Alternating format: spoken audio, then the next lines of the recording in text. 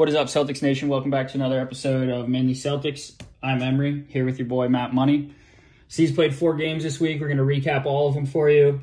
The tumultuous Brad situation. We got the trade deadline approaching this week. This is the last episode before the deadline, so we're hoping for some moves there. We're going to intro a new segment we've got, so go check out the Twitter and Instagram. And lastly, we talk a little college basketball. Round of 64 started yesterday, and we'll give you some picks. We're going to start a parlay and get that out to you folks. So, packed show. Tune in.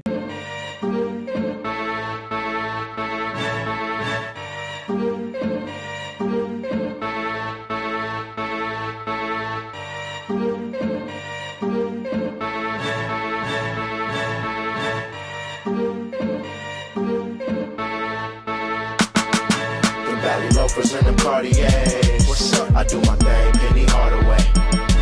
And if you know where we're going, then you probably gonna be coming with us.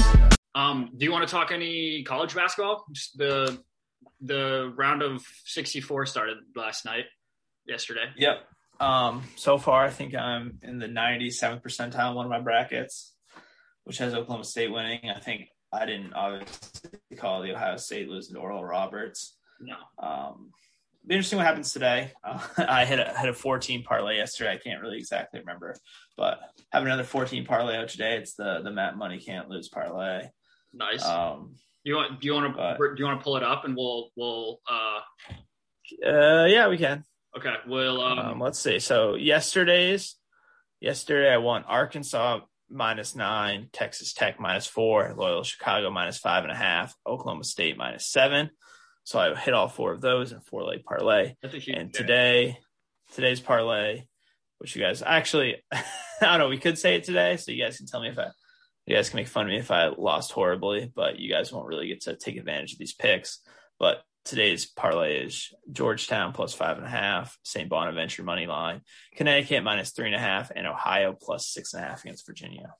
And that is risking $10 to win $139. Okay. Do you want me to whip one up? Well, sure, if you want to.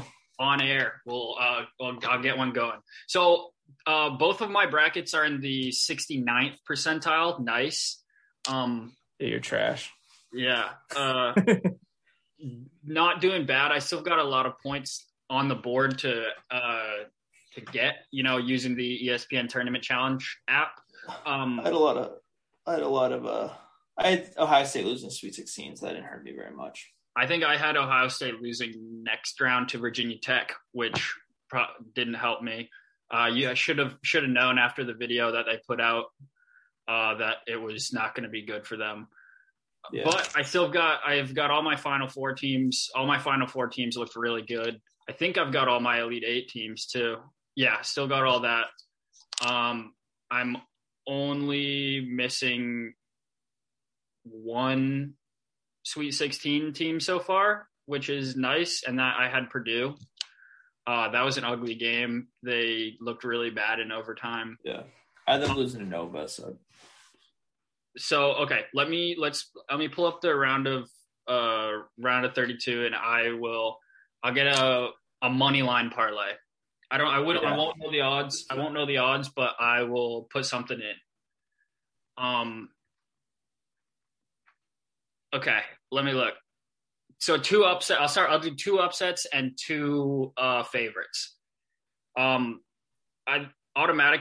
like Syracuse and Rutgers out of the Midwest. I think Syracuse is playing West Virginia. Rutgers is playing Houston. I think Rutgers upsets the 2 seed and moves on. And I think Syracuse played lights out last night. Buddy Boeheim was a monster. And then I'm not ever. I put no faith in Buddy Boeheim. Oh no, that dude can knock it down. Okay, I'll take 3. I watched him play a couple.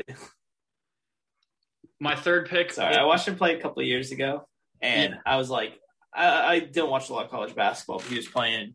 I was like, dude, why haven't they pulled this guy? He's like 0 for 4 from 3, and just is getting like torched on defense. And then he hits a 3, and it's like, oh, Buddy Boeheim for 3. I was like, oh, okay, that makes sense. Uh-huh.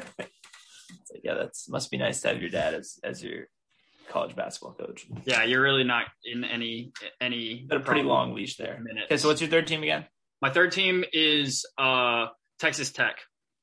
I like that one. They're playing Arkansas. I have Texas Tech going to my Final Four. So I think I have them going to the Elite Eight. I have faith in I like picking teams with good guard play and teams that are projected to be really good coming into the season because that means they have a lot of talent, especially with how crazy this season is. Like maybe they get off to a rocky start, maybe things happen. So I do really like that Texas Tech pick. And they played in the Big 12, which is super good. The Big 12 and the Big 10 were the top two conferences in the tournament or in the over the season. And I think Texas Tech is a group. We saw it last night. They went on a 24-4 run to break that game open. That was huge. I needed that against Utah State. I know a bunch of the people in our bracket pool had Utah State as an upset there, and it was nice to see my Final Four pick. And not only did they win, but they also covered the spread. So that's what we really like to see.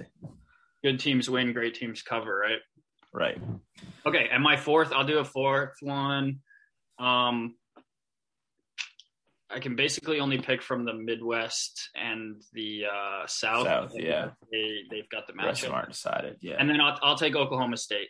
You've got them winning. I've got them losing to Illinois because I have Illinois as my champion. But I have one bracket. I have them winning it all. One bracket. I have Oklahoma State. So those are my two best teams, I think. Those two teams I have most faith in are Oklahoma State and Illinois. Yeah. So in one bracket, I have them winning. The other bracket, I have Illinois winning. I think the winner of that game wins the national championship. So I like you're Cockburn. Big fan of Cockburn. You're a big fan of Cockburn, Matt? Yeah. That's not right. Kofi Cockburn is a beast. Whatever how you pronounce that last name, I'm not going to try. I think it's Io. Yeah, Io. But yeah, I think the winner of the Sweet 16 game, Illinois Oklahoma State, wins the national championship. Yeah, bold move, caught, but I'd like that too.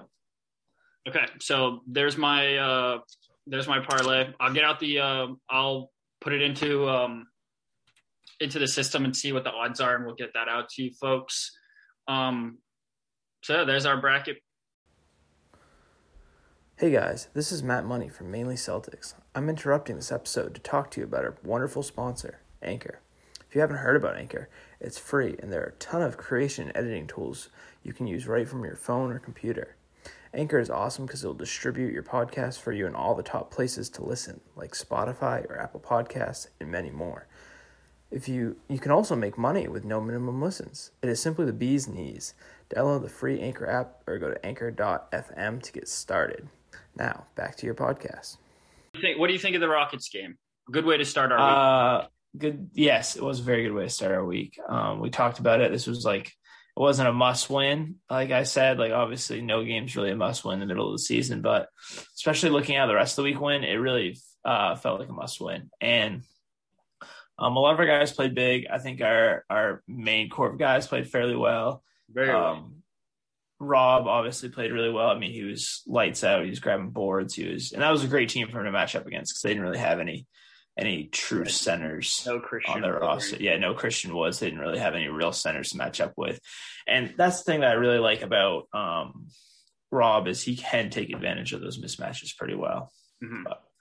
And that was definitely a good one to start. That was the game Rob went 7 for 7. He had 16 and 13, it was it was the first time the Celtics had 15 or more points on perfect shooting in a long time, I think, or a double-double on perfect shooting. It was like the 70s or some shit. Yeah. Right.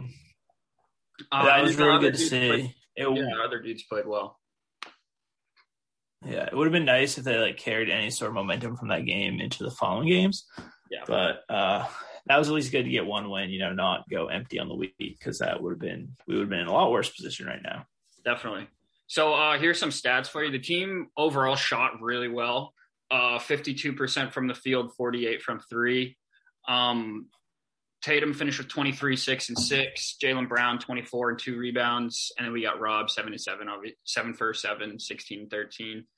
The problem with that game was, and the problem with the entire week has been the first quarter starts. It's been a rough go of it at the beginning. It feels like the guys come out with no intensity, no real drive to bury bad teams, which 3 of the 4 games this week so far have been bad teams. Not the Jazz notwithstanding. I mean, we played teams that aren't going to make the playoffs. Like the Kings maybe, but they'll maybe make the playing game. But I mean, the West is way tougher.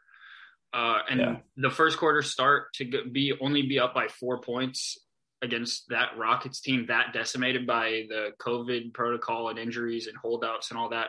We were only up 38-34 after the first. Yeah, and that's concerning for like a lot of reasons, like especially because that doesn't really tell the whole story. Us being up by only 4, is because we got off to like the first half, the first quarter. I mean, they had a pretty good size lead on us, and I was like, "Are you kidding me?"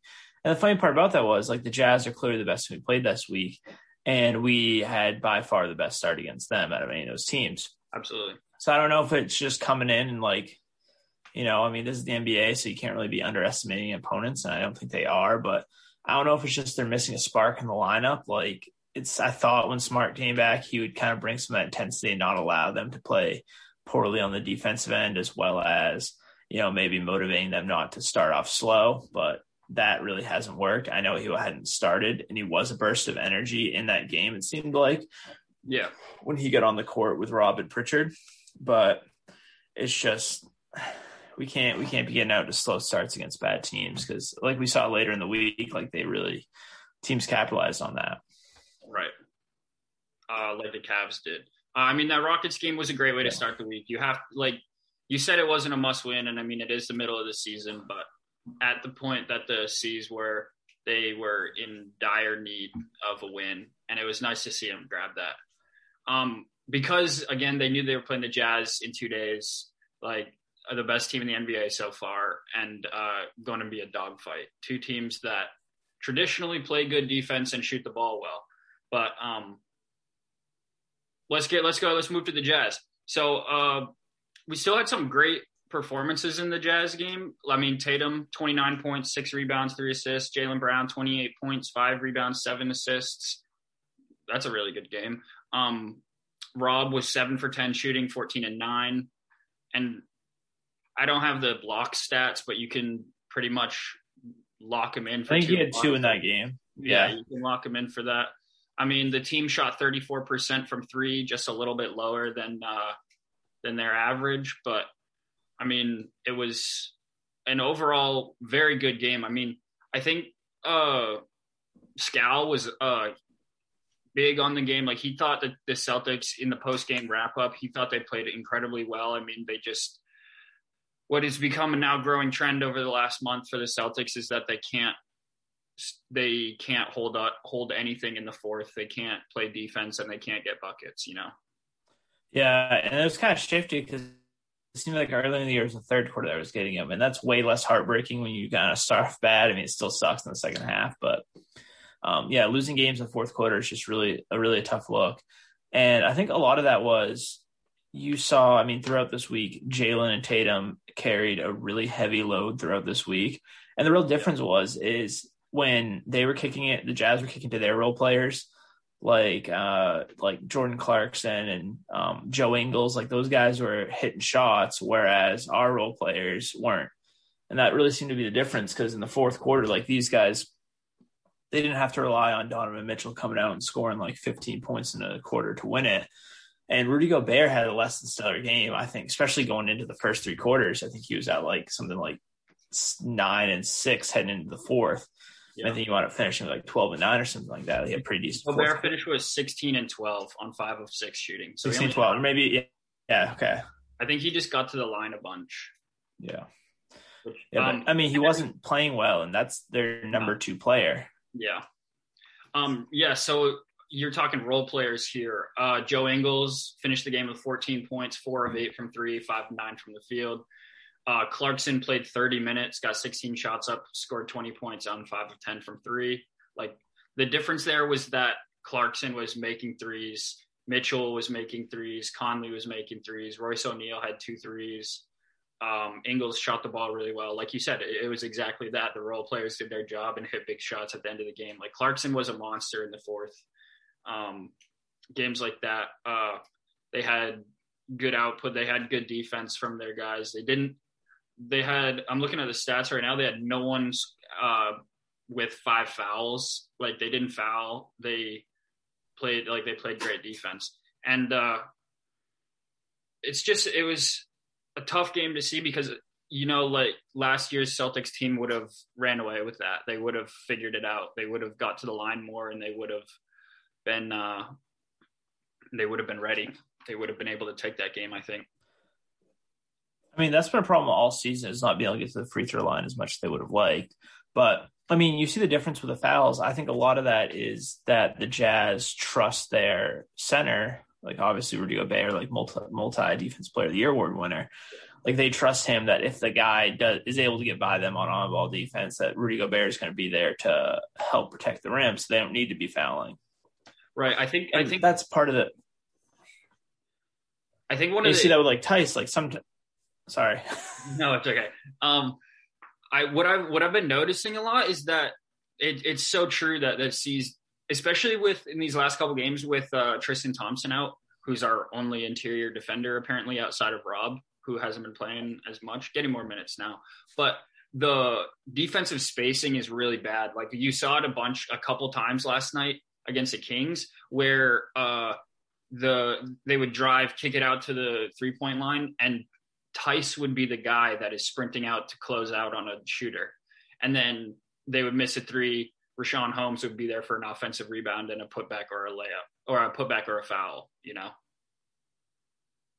The defensive spacing is not great, and the coverage on these things has been really Rashawn Holmes did look very good last night. Yeah, he did.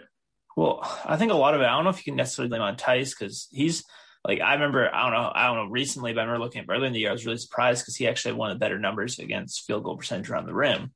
And I think part of that's just like poor rotations. Like the guys get lazy or they get lost on defense.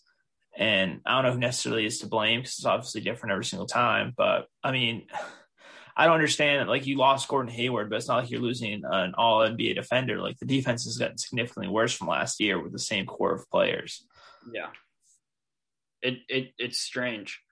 And I think this Jazz game was the first real peak we got at what we would see throughout the week and that is a massive workload for Tatum and Jalen. Like they shot 45 shots together and finished with 57 points, just the two of them.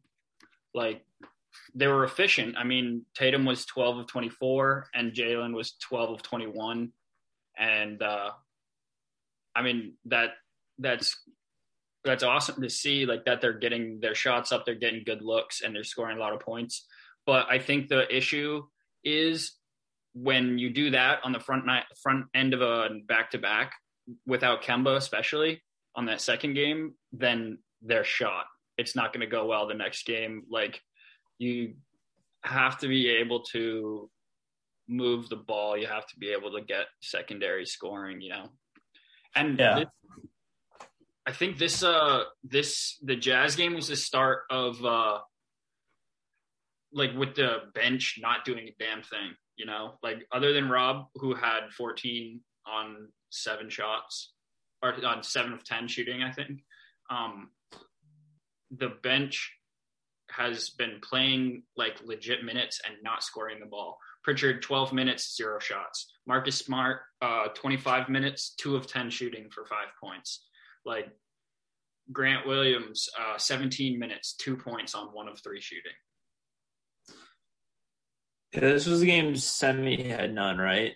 Yeah, Semi started and had 0 shots. Yeah, so it's like I looked at that and I counted. I was like, this is crazy. Like it just seems like 0 production out of their bench. And then I looked, and if you kind of switch Rob, and because Rob did want to play a majority of the minutes more than Semi did, so the real lineup that played the majority of the minutes were Kemba, Tatum, Jalen. Then you had Tice, Smart, and Rob. But I mean, Smart didn't do anything. Semi didn't do anything. Those guys, I think pretty much all the guys, there was like 5 guys that combined for like 70 something minutes, and they scored like 7 points total. And that's just like, you're not going to win any games. No. Outside of, unless your 3 guys are KD, Kyrie, and Harden. Yeah. Outside of Rob Williams, and if you swap Semi, the bench, those guys had 7 points in a slew of minutes. Like, yeah, it's insanely frustrating to not have any production outside of 2 players, you know? Yeah. It just sucks. Like, trying to be positive about this team, but they do need, like, a move needs to be made. Like, and I said this yesterday, and I've been saying this. It's like, I don't even care at this point. Like, you don't need to make the home run move. Like, I would love to have Harrison Barnes. So that means you're truly trying to compete for a championship. But right now, like, the way we're playing, if we continue this trend, like, we might be staring at a playing game. We might be going 1 and done in the playoffs, or 2 and done, or whatever, however the playing tourney exactly works. Yeah. Or however it sets up. But it's like, just make a move. Like, just trade Wayne Ellington for a second. Trade Carson and someone else for a wing player, maybe a team that's rebuilding that wants some guys with some possible upside. Just do like anything. Like, you're not mortgaging our future making those picks, but you're at least showing that you want it. You're making an effort to be competitive. And that's really what I want to see. Like, it sucks watching below 500 basketball. It just isn't as fun as last few years. No, it's really not. And you're exactly right. There's absolutely no risk in trading for Wayne Ellington. There's absolutely no risk in trading Carson, you know, like, because we've seen that Brad and Danny are not going to play Carson, even when Teague has sucked. Like, Carson is able to go out and get buckets sometimes if he's on the floor and if he hits his first shot, if he's whatever that stat is, you know, if he's hot, if he comes in and gets a few buckets, he's going to play real good basketball, like at least offensively. But there's no downside to changing it up right now, especially from that, like, back end of the bench. Like, add different back end of the bench players, you know? Yeah, just like minimal upgrades would even make a nice improvement to this team. The one thing I understand about the Teague and Carson situation is, like, if Teague's giving you nothing, and say even if Carson gives you nothing, or even if you don't really love what you're seeing from Carson, like, at least if you're playing him up towards the deadline, maybe he does have a big game. Maybe that does raise his trade value. Maybe you can get something for him. Like, no team is convincing themselves, like, you're not gonna be able to trade Jeff Teague. Like, everyone knows who Jeff Teague is. Like, everyone knows, like, his upside is like what he's only gonna get worse from here. He's on the wrong side of 30. Yeah. But like, at least with Carson, like, you might trick one of those rebuilding teams or one of those selling teams that he has that potential upside to be a guy that's a real 6th man type in the future. Definitely. And if he, I could see him being that. I could see him being an instant offense type of guy. But it's probably not going to happen on the Celtics, which is too bad, because I loved him coming out of college, I thought he was an awesome fit, a great pickup, a guy that just, and plus he got number 4 too, you know, like the whole coming back being the short guy as IT was. It was just, it's fun to watch him play, and to not see him play. I'm pretty sure he has the record for most threes in a preseason game too. Yeah, he does. It's like his rookie preseason, he like absolutely like lit it up one game. It's like, okay. Yeah. So it's just like, yeah, he has that spark, but yeah, I don't know. I don't know either, man. So that was the first 2 games. Do you want to split them up a little bit and do a little talk about the whole Brad Stevens situation? Because this is sort of when it went off. Yeah. So Dave Damashek, who, I don't know, maybe people listen to this know, maybe they don't. I believe he's an NFL analyst. I know he's a Pittsburgh guy. He's not like an Indiana guy, I don't believe. But he basically made this tweet. He's verified on Twitter saying that sources close to Brad Stevens are telling me he is Brad Stevens is going to resign and take the position of Indiana's head basketball coach. And what I thought was funny about that is then there's follow-up tweets saying that, of like other people that were fairly close, like not like big names in the Boston media, but other guys were like, yeah, Stevens held a team meeting prior to the game. And that was like verified that happened. So I don't know what the team meeting exactly was about. Maybe it was just like, hey guys, can you just like stop being bad at basketball? Yeah. Yeah. So obviously Brad Stevens came out and he had the awesome quote. It's like, I'm a masshole. I swerve when I drive and I drink Dunkin' Donuts, like, which was good to see. He basically just like shot down those rumors, but definitely wasn't a great like 48 hours. No, I don't know. It hasn't been great like the last 3 days. Twitter was shaking in their boots. Yeah, it's like, you gotta be fucking kidding me. Like maybe like maybe that's why the guys were playing like such shit. Like they knew he was gone. They just like didn't care. I don't know. But yeah, that was weird. That was a weird stretch of days for Celtics fans in general. It really was. Smashed those rumors. So which was really awesome to hear because I love Brad and there's absolutely no one in the NBA that would be an upgrade. So people calling for Brad Stevens, his neck at this point of the season, it's not Brad's fault. Yeah, I put more of the blame on Danny for sure. Like, I don't know. The one criticism I always will have is just not playing the young guys. I feel like, but I think that as much as what I think that's a standard throughout the NBA. What it's coming to, at least, you know, the NBA is an insanely young league. Like young talent is what makes the NBA so watchable to casual fans. But I think you need to make a name for yourself, especially in big markets like Boston, New York, LA. Like in big market areas, you need to be able to produce before you can get your shot. You know, like you need to be able to do, like, to produce and to help the team, you know. I don't know, my opinion was different like last couple of years with like Grant and Rob when the team was super successful. When your team's below 500, it's like, maybe you should be playing the rookies. Yeah. Maybe you should put a little bit to the future, especially when the guys in the present aren't giving you any production at all. But okay, so what's the next game on the docket? We had the so after the Jazz, the C's played well. They shot 49% from the field, just to wrap up, and then 35 from three, which was good. Could have won that game. Should have won that game probably. Next, we got the Cavs. And to start, the first quarter was horrendous. The Cavs were down 26 to 18 after the first, and they were down even bigger, 55 to 38 at the half. Yeah. My big thing with that game is if I just watched that one game, I would think that Darius Garland might be the best player on the planet because it seemed like he couldn't miss. Him and Sexton were just unreal. Yeah. And I don't know what it is, but it seems like we're just letting teams shoot a lot of threes against us. And these guards are really benefiting. It seems like every night there's guys having huge games where it just seemed like last year we had much better defense. It's the same guys. Like Marcus Smart was still out there. I don't know. It's just, yeah, those guys, I mean, they killed us. Those two. Sexland killed us, which is tough because I do like watching them, but I don't appreciate it when they decide to play well against the Celtics. Yeah, those two had 54 combined points. Yeah. And the Cavs, that was the first time that they had beaten the Celtics in 9 games. That was also coming off, the Cavs had just lost 4 straight. And the Celtics came out with no energy against a bad team. Yeah. The team, and they're a good enough team. Yeah. And especially if you give them confidence, like those guys can get hot. Like you don't want to allow like Garland and Sexton to get hot because they will kill you. Mm-hmm.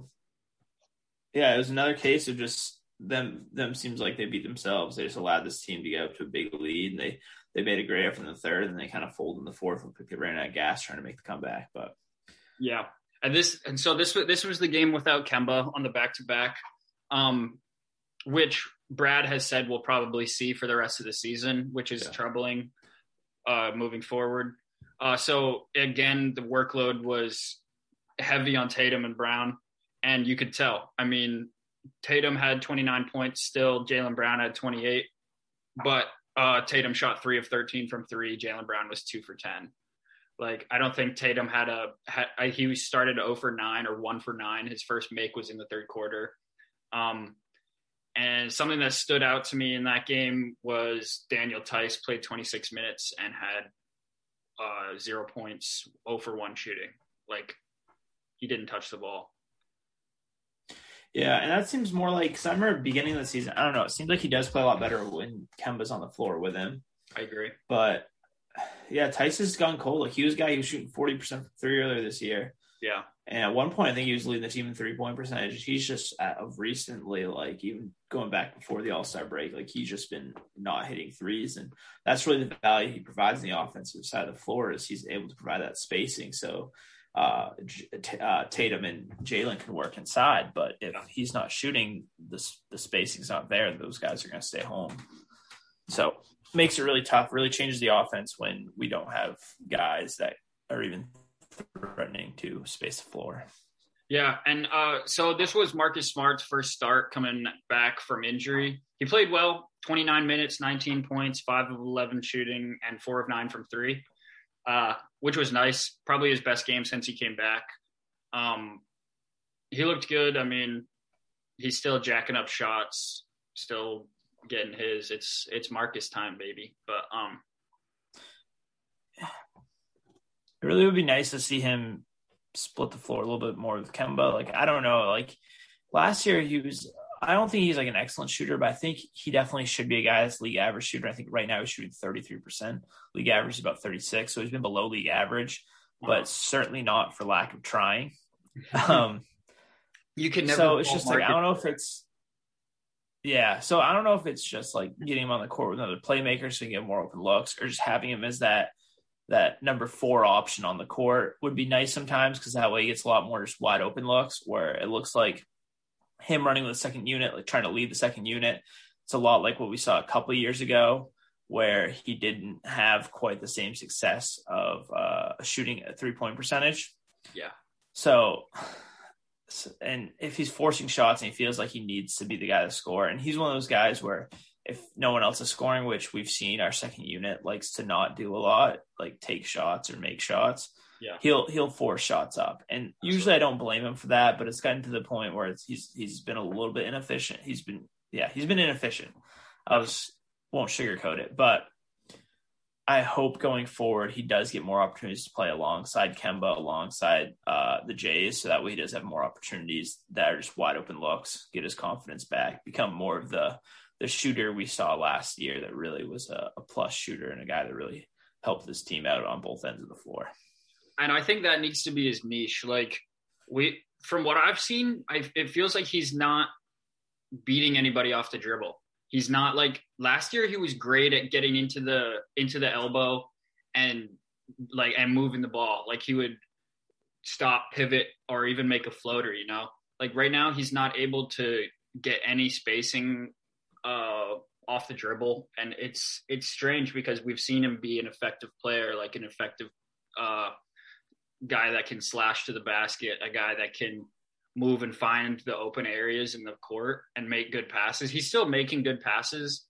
And he'll never not make good passes, but it's just not what we're accustomed to with his level of play, his level of tenacity on the offensive end, at least, and his shot making ability. Last year was a revelation. I was not the biggest Marcus Smart guy, hand up, last year before last year, because of the fact that he thought he was a microwave and couldn't really play offense. And last year he blew me out of the water. But it's sort of come back down to earth now. And we can see that, like, without pieces around him, like if he's not on the floor with Tatum and Brown, it's just gross to watch. And I also I thought that before this stretch, Pritchard was getting great minutes and getting good offense. In the last 4 games, he's been on the court a lot, and I feel like he's not being as aggressive as he was a couple weeks ago. What do you think? I mean, some of that could be like having Smart back, where the ball is probably in his hand a lot less, and that could be a factor. Some of it, I don't know, could just be typical like rookie inconsistency. So it's only time will tell. We'll see how he does going forward this week. I'm not too concerned right now, but I mean, it could just be a situation of him not feeling as comfortable being the number 2 option or being the secondary ball handler on the court with the second unit, or even sometimes like the tertiary ball handler. So I don't know. We'll just have to wait and see. Yeah, this is about. I hope to see Pritchard back to scoring. Me too. Yeah, this is about the time that that rookie wall sort of hits some of the rookies. Some of the younger guys. I think that Pritchard has a better chance to break out of that just because he's a little older than the average rookie in the league, and he's solidified a role on the team, and the role isn't asking too much of him. So I don't think that a rookie wall with Pritch is going to be too bad. I just was super impressed with him, to be honest with you, the first half of the season, and want him to keep continuing to do that. Yeah. I still think adding some insurance policy, like not forcing Pritchard to be your main bench scoring option, would be good. Yeah, I did like to see him get this confidence in his role, and hopefully, even if we do add another piece, hopefully he can maintain that the same mentality as a scorer. Yeah. So looking at the box score right now. Outside of Tatum, Smart, Brown, and Rob, Semi had 5, Tice had 0, Grant Williams had 5, Jeff Teague had 4, Pritchard had 7, Carson played 4 minutes and no shots, Javonte Green played 3 minutes and no shots. Yeah, once again, just the role players aren't playing their role, which makes it tough. Like, that's the point, is you need role players to do just 1 or 2 specific things, and there's none of them are contributing offensively, and the defense hasn't been good enough where they can put up zeros and have us win games. So right, and that just goes back to we need to make a move. I can keep saying over and over again, but that's just what's going to have to happen. Grant's not just magically going to become an elite 3-point shooter and shot creator. Like, we're not going to randomly. These guys aren't kind of random transformations middle of the season. Yeah, so wait on Romeo, so that might help. But Romeo, yeah, that's an interesting thing. Do you want to talk about Romeo, or do you want to talk about the Kings? We'll talk about Romeo real quick. I think at this point he might just be like walking into COVID units and hospitals and exposing himself. Like, at this point, like, it's just like they didn't say he tested positive, but it seems like he's been contact tracing since like the All-Star break. Since like after the All-Star break.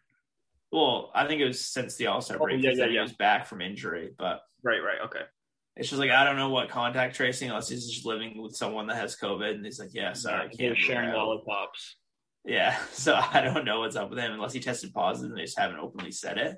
Right. But hopefully he'll be back soon. Hopefully he didn't have COVID, so he's just not affected by it. We can finally see Romeo playing healthy and 100%, because right now we need some sort of spark, and maybe Romeo can provide that. Maybe. That's certainly not my my expectations going into this season, banking on Romeo Langford to be the spark we needed. Well, I was hoping, I was expecting a big jump out of him. I didn't think it was going to take him this long to get back, but I didn't either. I'm just hoping when he comes back, he at least provides the defense, and he's shown some improvement offensively from last year. That's all I can really ask for at this point. Yeah. It would be an upgrade of what we're getting. It would be, for sure. It would be hopefully the end of Teague's minutes. I mean, it's probably not going to happen with the way Brad plays him, but if I had any say in it, GM Emery over here, I would trade Teague for a 2nd-round pick and once Romeo's back, and then let Romeo play.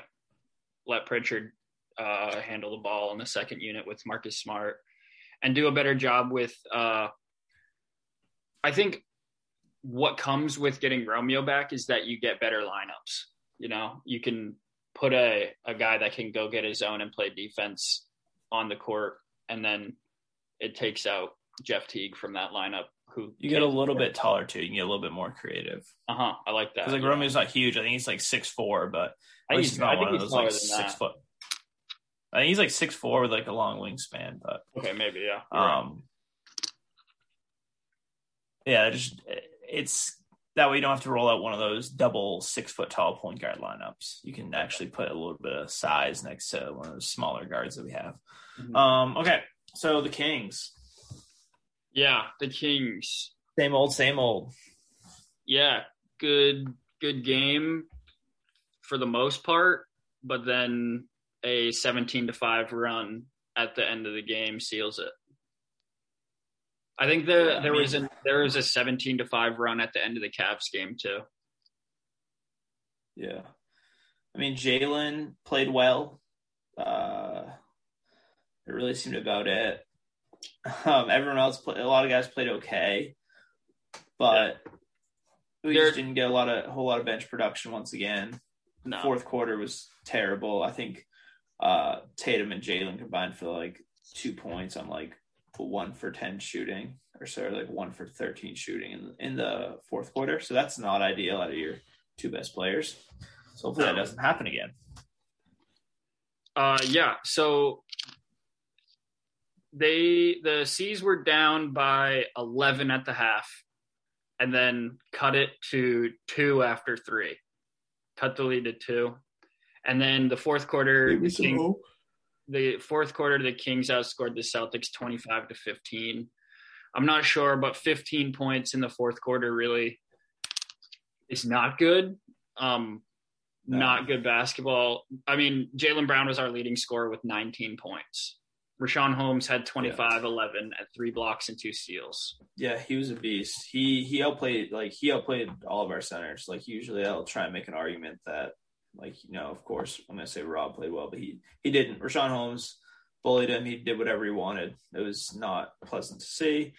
Yeah, Jalen by far did the best out of anyone offensively, but still he only shot 8. He only shot 8 of 20. Like, yeah, he still didn't play great. Yeah. It was just rough. It was a weird game too, because I feel like the first quarter was pretty high scoring, and then the second through 4 really started to slow down. But more of the same. Is just, I don't know if it's guys running out of steam, and I've said this like 40 times, so I don't want to sound just super repetitive, but when you don't have at least 2 of those guys scoring and you're relying on your other guys, like, we're just not going to win any games with this roster. But I don't know. It was hopefully the Kings are selling. I wouldn't mind some of the players on the Kings. They seem to play really well, and especially in Boston. Yeah, that was the first time they beat us since the 06-07 season in Boston. And this was also the first time the Kings swept the season series against the Sea since 2007, 06-07. Yeah. Yeah. That was the Wally Szczerbiak years. Those are rough times. Mm-hmm. So yeah, first loss at home. Rob played well. I mean, the 3-point shooting was something I wanted to talk about, but looking at the stats, I mean, it hasn't been really bad. It was really bad against the Cavs, but other than that, it's been league average. I mean, 48% against the Rockets was insane. And then they had 34 against the Jazz, 26 against the Cavs, and last night they shot 38% from 3, which is all you can really. I think a lot of it's just the tentativeness, it seems like, from the guys that aren't our main guys. Like, a lot of times they're not afraid to pull, and that kind of skews percentages, or they are afraid to pull. So it skews the percentages because we're not getting those shots that we should be getting because the lack of confidence in their own shot, which makes it tough. And the lack of ability. There's passing up shots for maybe try to get looks inside. That wasn't working either. But I think what this game was strange. I mean, especially looking at the box score now, it felt like the C's didn't get many shots up. Like, their defense the Kings defense, I mean, was stifling, was suffocating, and they're getting tip passes on the offensive end and not being able to score or not being able to stop the Kings from scoring. You know, Jaylen Brown was the only player that shot. He had 20 shots. I mean, that's usually a mainstay in the offense. Jaylen, Tatum getting 20 shots and being able to score. I mean, Tatum had 15 points, which is just horrendous out of your all-star starter. Big thing with that game though is I don't think when Whiteside was on the court, like obviously Rashawn Holmes was a beast, but when Whiteside was on the court, like I didn't see them taking advantage of the fact that Whiteside's got basically bricks for feet. Yeah. it's like, okay, well, like, yes, he's a good rim protector, but if you get him out, try and like run pick and rolls against him, try and run in transition where he's slower than death, like those are where you can cap the opportunities. It seemed like the pace was slow, like you were saying, like we didn't get many shots like in general. I think a lot of that was just the pace was down, which is not something I like to see out of a team that was playing Hassan Whiteside significant minutes. Like when he's on the court, like you don't want to completely change your style of offense. Yeah. But at the same time, like you need to take advantage of his slow ass running up and down the court. Right. Hassan played 16 minutes, had 7 points, 6 rebounds. Didn't shoot well, which we could have taken advantage of while he's on the court because usually he's a glass monster. Something interesting about this game, Jeff Teague, Semi Ojeleye didn't play, which makes the low shot total even stranger because the C's only played 9 guys, and usually it's, as Brad has said before, they have been running a 12-man rotation for most of the season. Well, at least with Teague, I know Teague's not afraid to take and make his own shot. He's not afraid to shoot, so he'll get his shots up. But some of the other guys, I mean, replace him. I know Naismith played a lot. Grant played quite a bit, right?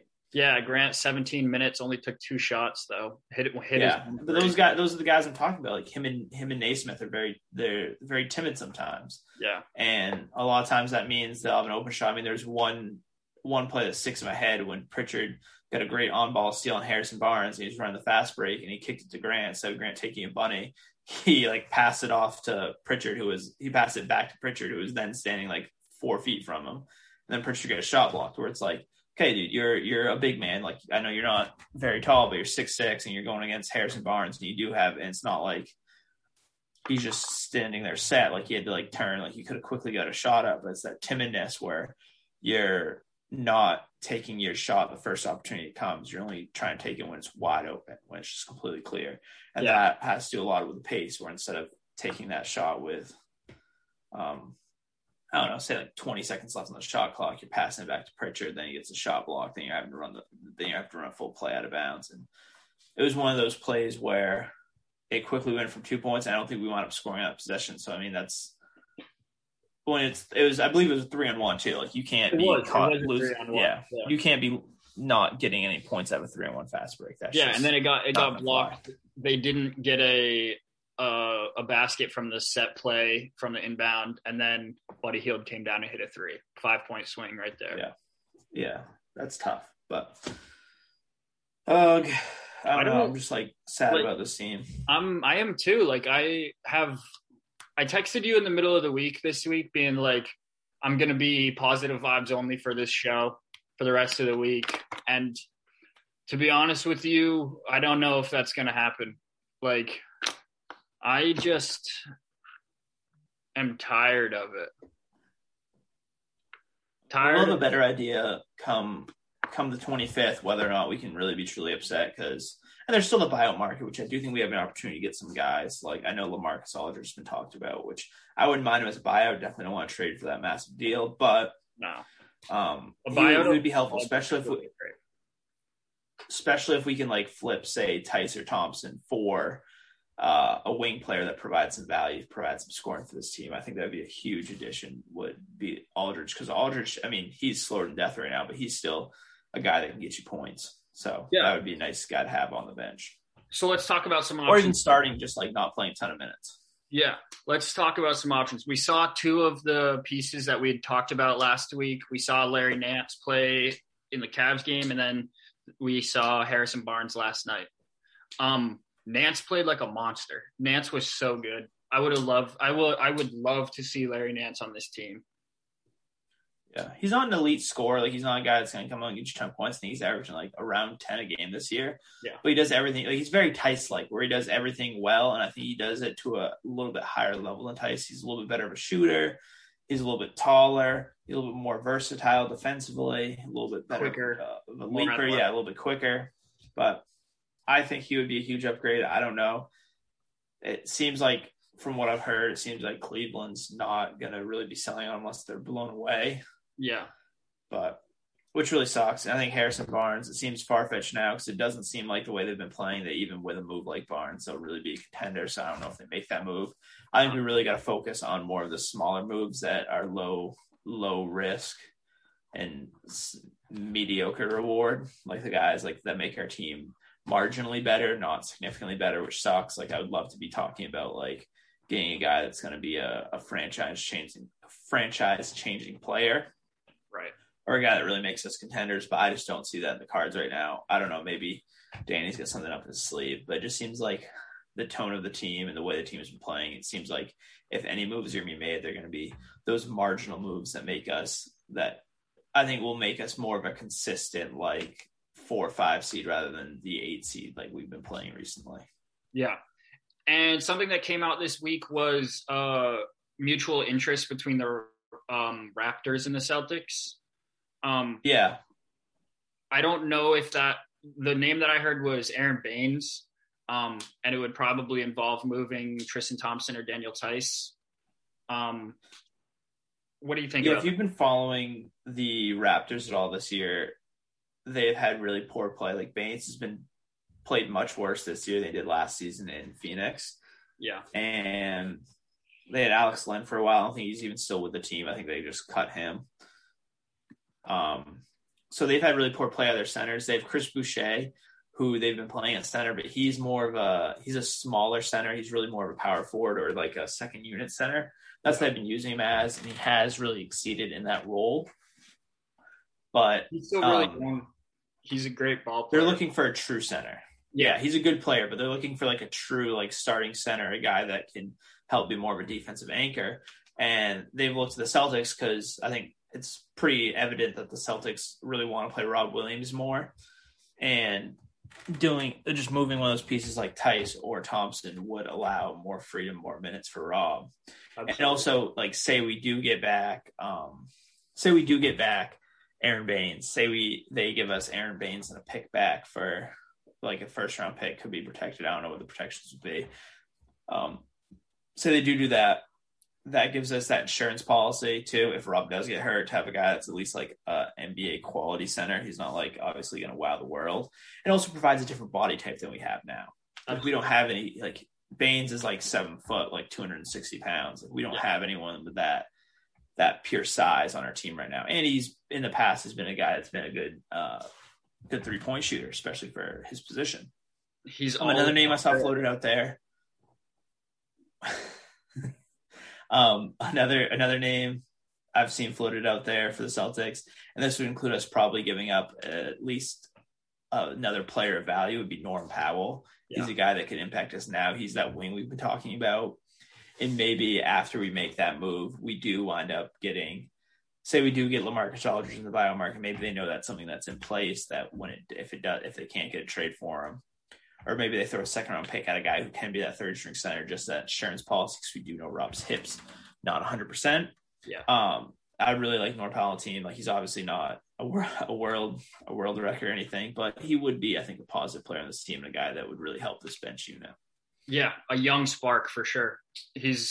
We've seen it before. He's always been a killer to the C's, like especially in the playoffs last year and the times we've played them this year. Norman's shot the ball incredibly well, like always getting to the basket, open for looks, a good passer, good defender.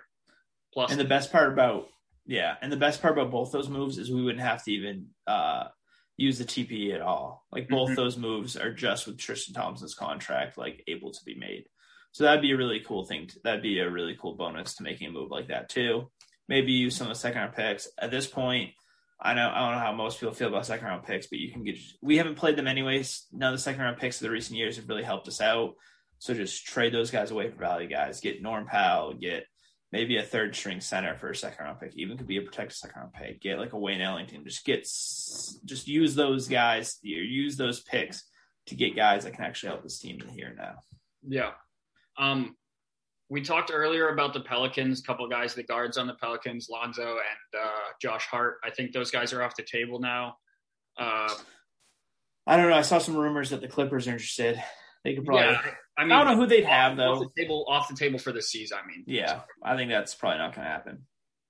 The Clippers are probably going to get Lonzo if they want to compete in the West. I mean, the West is stacked right now, and the Clippers need one more piece. Lonzo would be that. I mean, they have Reggie Jackson and they have Patrick Beverley and they have Lou Will. I mean, he's kind of more of a shooting guard, but they don't have like Patrick Beverley provides the defense. He has been a good guy, catch and shoot guy.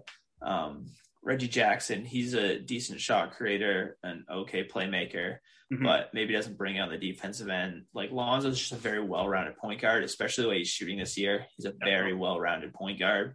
And I think that's the type of point guard they want on this team, a guy that can get Kawhi and Paul George the ball, a guy that can catch and shoot threes, and a guy that can really play elite level defense like Lonzo's been known to do. Absolutely. You're spot on there. And I think it's too bad that the C's are going to miss out on those guys because both of those would be drastic upgrades and huge helps. Hart, I don't think it's completely impossible, but I just think with Lonzo, like, what we'd have to give up to get him, and I don't think he'd be re-signing with us just for the fact that we don't really have that cap space to give him the money he's looking for. Yeah. And it's not really worth it for a team that the way they've played right now, even with some moves being made, don't look like they're going to be actual contenders. Yeah, it's just upsetting and disappointing because this season was supposed to be the season the C's got over the hump because they've been to the finals, like we've said before, 3 out of the 4, the Eastern Conference Finals, that is 3 out of the 4 years, should have been right there again. We saw teams around us load up. I mean, Brooklyn, obviously. The Sixers made moves. They added Seth Curry. The Bucks added Drew Holiday. Like, there are teams. They just added PJ Tucker. Just added PJ Tucker, too, yeah. Teams around the Celtics are looking to win a championship, and the Celtics missed out on the opportunity this year, at least. Yeah. Like I said, unless Danny's got something absolutely wild up his sleeve for a 25th hour move, I don't see them having the firepower to compete with these top teams in the East. Unfortunately, no. But okay, anything else? You want to talk about the bracket? Yeah, let's. Okay, anything else? You want to talk about the bracket? Yeah, let's go to something that may give us a little bit more hope. Probably not. So we're gonna something that's fun, guys. It's March. It's bracket season. A bracket was made. We decided to do just Celtics role players for the past 10 years or so. The criteria was the guys had to play about 13 to 20 minutes. They had to play at least 30 games for them in a season. So it's based on individual seasons. Some guys like Jaylen Brown's on this list, clearly not a role player now, but like his second year in the league, he was considered a role player because he was a guy that wasn't playing. Yeah. Ton of minutes with still value. After you take the top 16 seeds, was just basically their positive contributions per minute. So it's just their stats, their points, rebounds, assists, steals, blocks, minus turnovers per minute played. And that's how we kind of rated them 1 through 16, just their impact on the floor. So You won't see guys like Semi who play good defense but don't really have much of an offensive impact. Some other things I'm still thinking right now whether or not we should either use as a tiebreaker, maybe we get a third guest on here. Maybe that's just how the bracket goes. We'll just do it just fan voting. Still up in the air right now though, but I think it would be fun to kind of use as a tiebreaker. So what each person thinks. We'll start next week and we'll kind of talk about the matchups, talk about the fan results. We'll make this a short little segment. And then afterwards we can do something a little bit more exciting for Celtics fans and maybe do kind of the all-time players draft. Definitely. Or we do a draft or a bracket. I like an all-time player draft. Yeah, we can do all-stars to play for the Celtics. We could just do any player that wore a Celtics uniform. You can pick their prime years. That way, like a guy like Shaq would be involved. Oh, yeah. Yeah, I like that. So we got some couple ideas. We'll try and do a couple more segments. Keep it fun. Keep it light, especially if this season doesn't turn around and we're not positive talking. It sucks to be negative, but it's really hard to be super positive about this team right now. So, if you look on our Instagram and mainly Celtics right now, the first matchup, it is the 1 seed Robert Williams versus the 16 seed Shane Larkin. To be honest with you, I loved having Shane Larkin on the team. I did. But he's not going to be Rob, obviously. I really liked Shane Larkin. I liked his game. He was a good ball handler, a secondary ball handler. So a guy that we're seeing like what Pritchard is doing right now. But just a good ball player all around. I was a fan of him when he was on the Celtics. And he's playing overseas right now, and tearing it up, I think. Yeah, and obviously if you disagree, because like obviously the system isn't perfect. If you disagree about what someone's seed is, the great part about that is you guys can vote on it. And if you guys think, like I know Enes Kanter, I think it's a 2 seed just because he is a guy. When he is on the floor, he does get a lot of points and rebounds.